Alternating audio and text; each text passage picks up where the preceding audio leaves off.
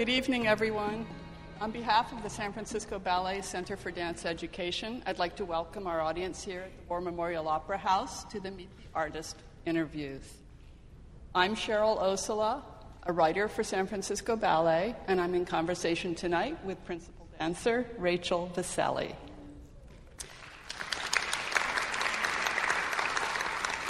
Today is Friday, February 1st, 2008, and because these interviews are being podcast, I'd like to extend a welcome as well to our listeners who tune in via the internet. Most of the Meet the Artist interviews are available on podcast on our website, www.sfballet.org, and they are updated weekly. So, Rachel Viselli came to San Francisco Ballet after training at the Ballet West Academy and San Francisco Ballet Summer Program. She danced with Ballet West before coming to San Francisco Ballet in 1999 as a member of the Corps de Ballet. She was promoted to soloist in 2004 and to principal dancer during the 2007 season. Her repertoire includes ballets by Helgi Thomasson, George Balanchine, Jerome Robbins, Mark Morris, Christopher Wheeldon, Yuri Posakov, and I could go on. If you were here last night, you would have seen her in a principal role in Balanchine's Divertimento No. 15 and as the princess in Yuri Posakov's The Firebird. So, Rachel, thank you for being here tonight. Welcome. Let's start with recent history.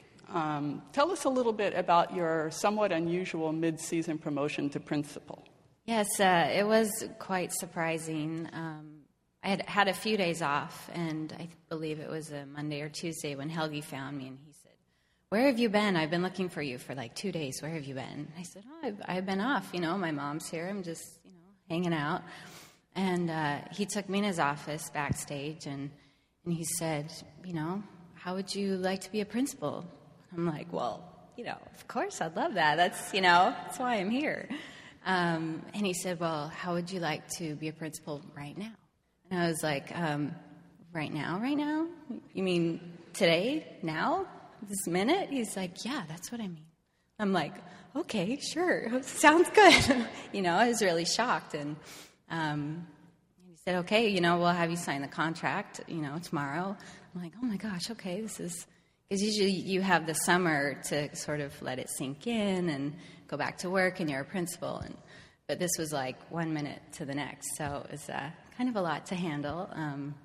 It was very exciting. My mother was here, and so it was nice to be able to share that with her.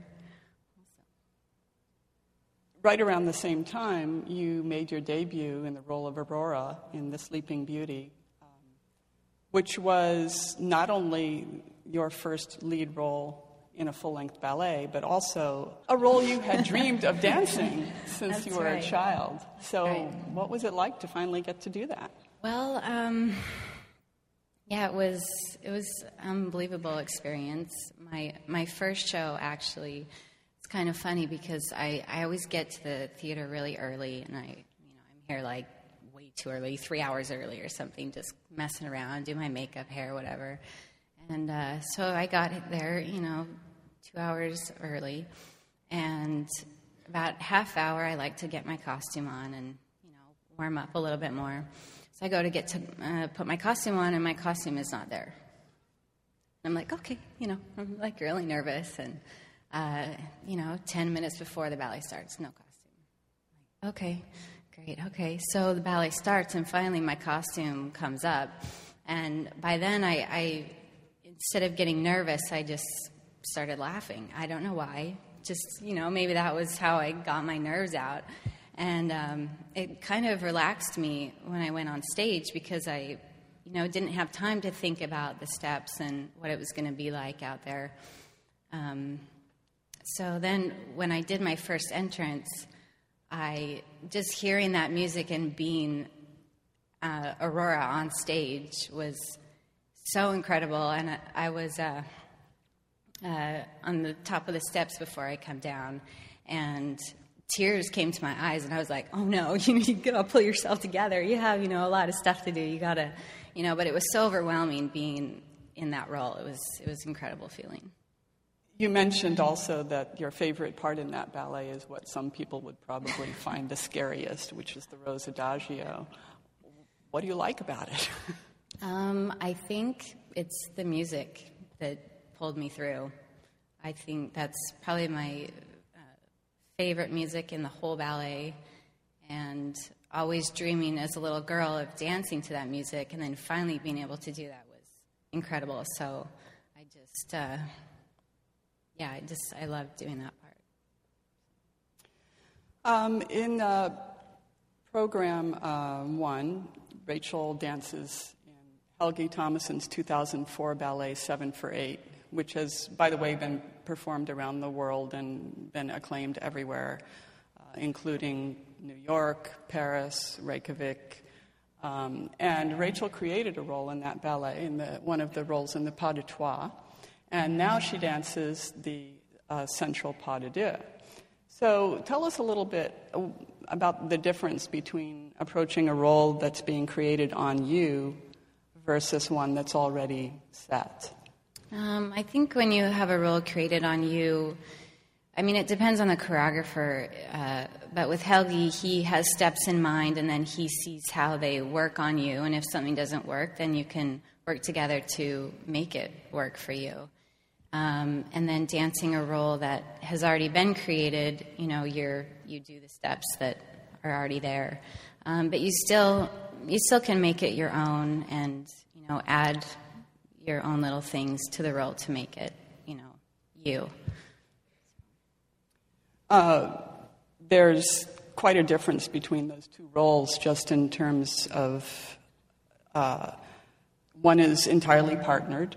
I don't think there's any separate dancing at all in the pas de deux, and the pas de trois is much more dynamic. So, do you have a preference in terms of adagio versus allegro type roles? I love the adagio part in this ballet.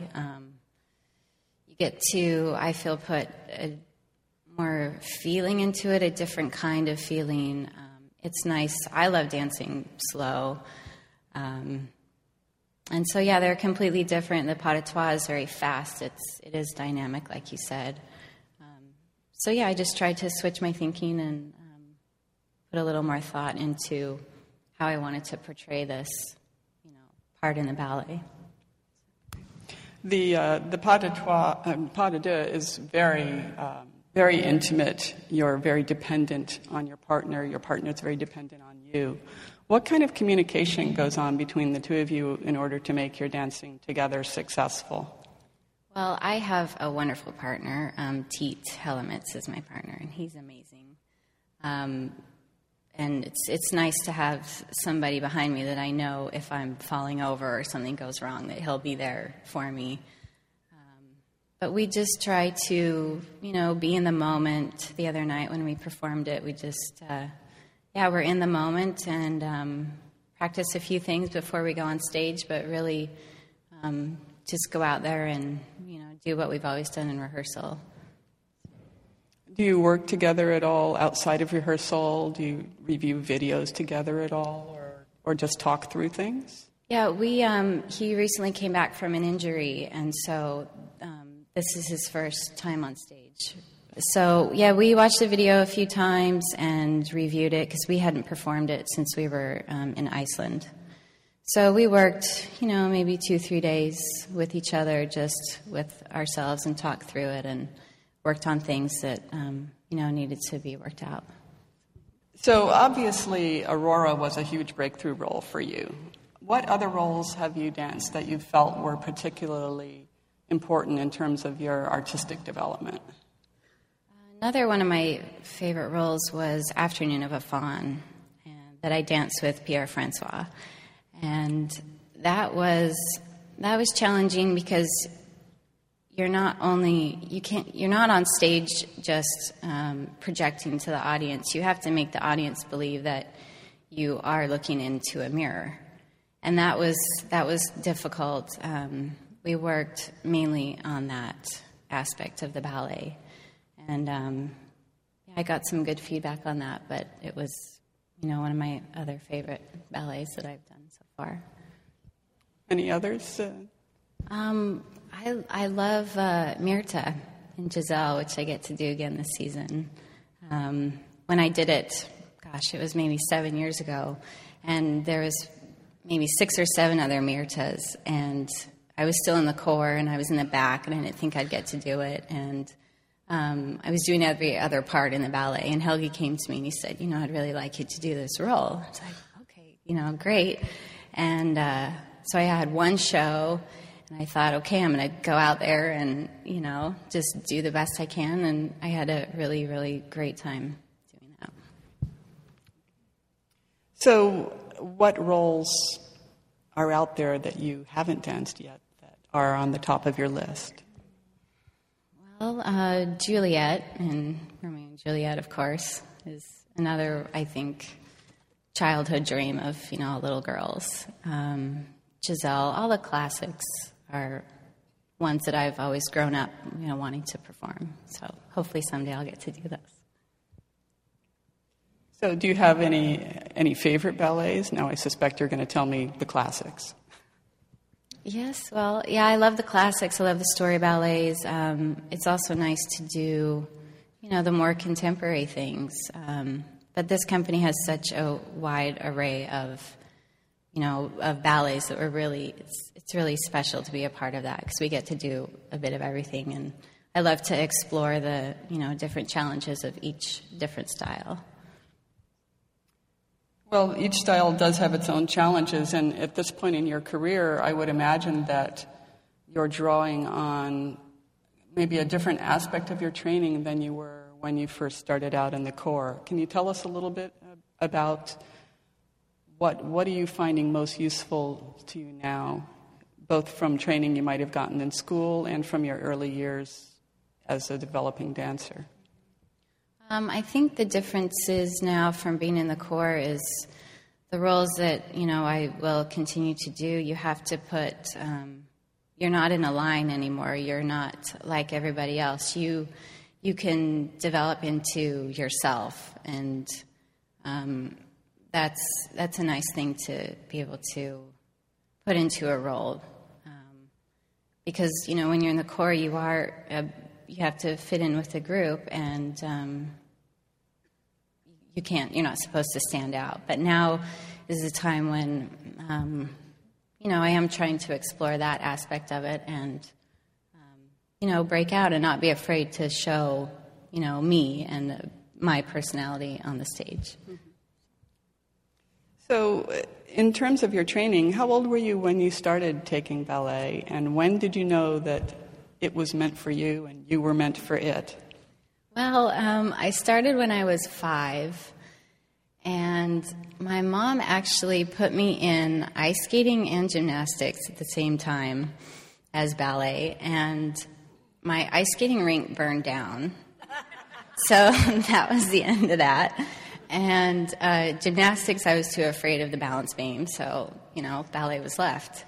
And every year I started going more and more times a week, and I just kept going. And it wasn't, I didn't realize, when I was a young girl, this is what I'm going to do. It was just something that I did. And then as I got older, I thought, hey, this is really cool. I really am growing to love this. So it was, kind of later in my career, probably not until I came here that I realized, because it's a huge commitment and you have to give it 110%. And I realized that when I came here that this is, what I wanted to do, and I wanted to give it everything that I had. You mean when you came here to the summer program? No, actually, when I came here to the company. So, it was a little later in, my career that I realized that. So, That's a lot of work to go through if you're not sure. So, when you were in high school, your senior year of high school, you began a concurrent program at the University of Utah, and you're just about a year shy or so of your BFA degree. Yeah, it's a great program the University of Utah has. like you said, when I was a senior in high school, I went to 2 hours a day of school in the morning. Then I joined Ballet West when I was 16. So I went there to work, and there's somebody in the company, one of my teachers, who would send grades to the university for, say, character, technique classes, point classes, things that you would have to do to get a Bachelor of Fine Arts. So in doing that, I'm only about a year away from the Bachelor of Fine Arts. So hopefully, someday that is something that I'd like to finish. Have you thought about doing the LEAP program while you're still dancing, or do you think you'll wait until you're done dancing? I think it's kind of hard because I'd like to finish it, but at the same time I'd like to continue to give all my time to my job. So, I'll see how the next few years go, and if things let up, maybe I'll have time to do it. But if not, then I'll wait till I'm done. So, what else can audiences see you in this season? I'll be in the Night and Helgi's new premiere, Eden, and the new works. I'm in the new Mark Morris, the new Stanton Welch, and Yuri Pozakov. So it's a lot of good stuff coming up. So that means it's time for the shameless plug to remind you all that the New Works Festival is coming up in April.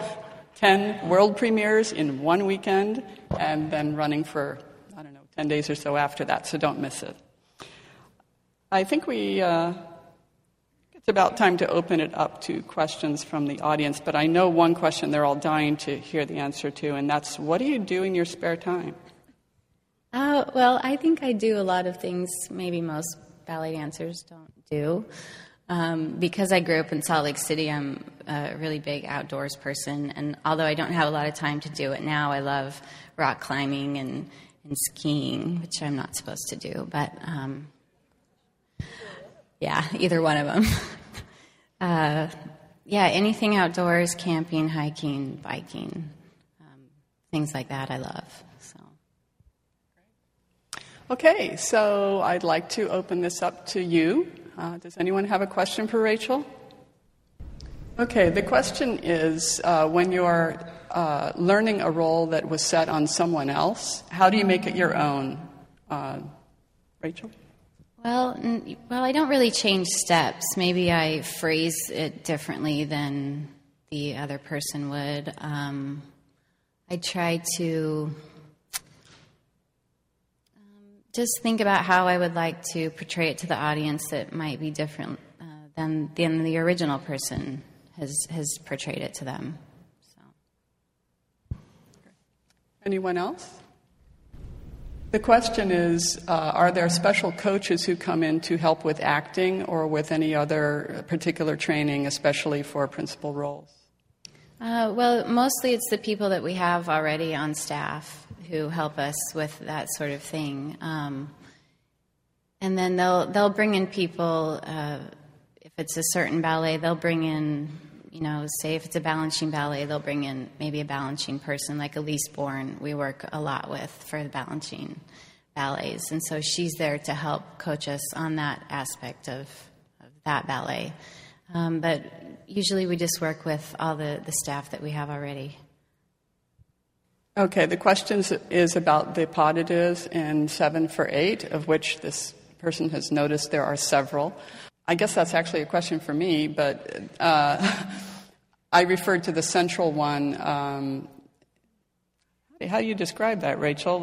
This couple dances together twice, and they do dance with the rest of the ensemble, but it's really clear when you see the ballet.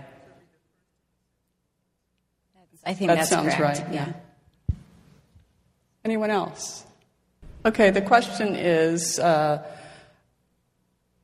dancers worry about getting too tall to be able to get into a company, but what about those who are too short? Well, we have so many different heights of men in the company that any size of woman is can easily be accommodated.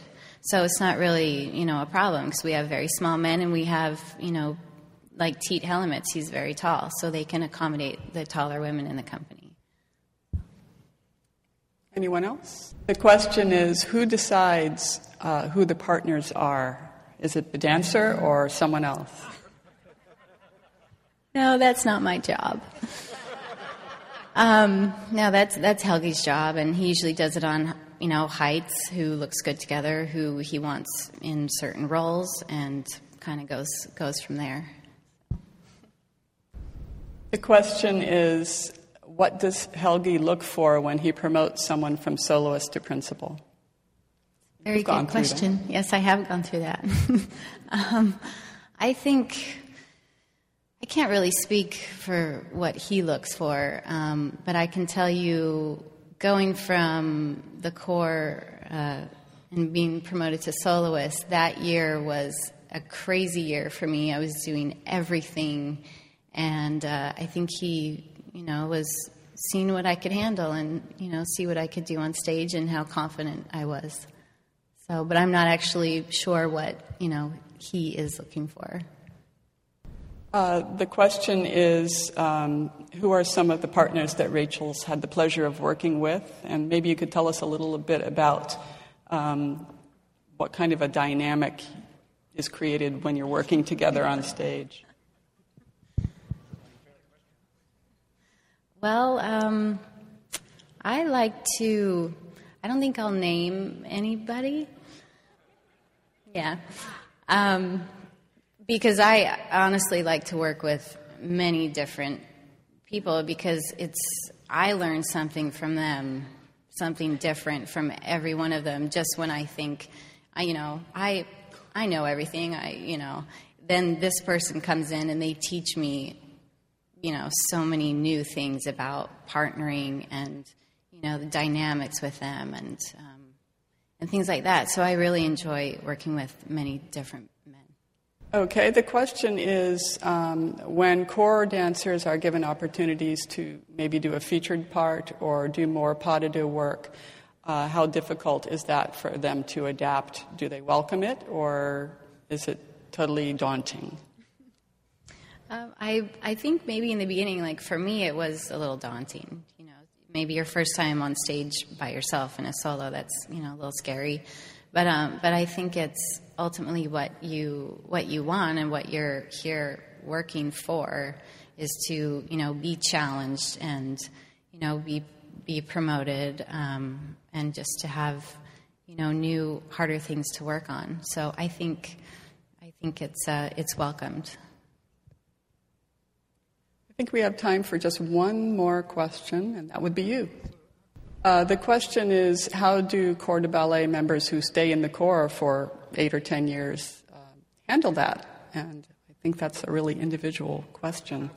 Do you have any feeling about how your coworkers feel about that? Well, I think for some people, staying in the corps is fine for them. They just enjoy dancing so much, and that's fine. Other people are looking for, a promotion. And, if that doesn't happen, then, maybe they'll go somewhere else. But it's a very individual, feeling about that. One thing I'd add to that is that, generally speaking, corps de ballet dancers get to dance a lot more than soloists and principals, and for some people that's important. We're about out of time tonight, so I would like to thank all of you for coming tonight, and I'd also like to thank our podcast listeners, and most of all, thank you, Rachel, for being here.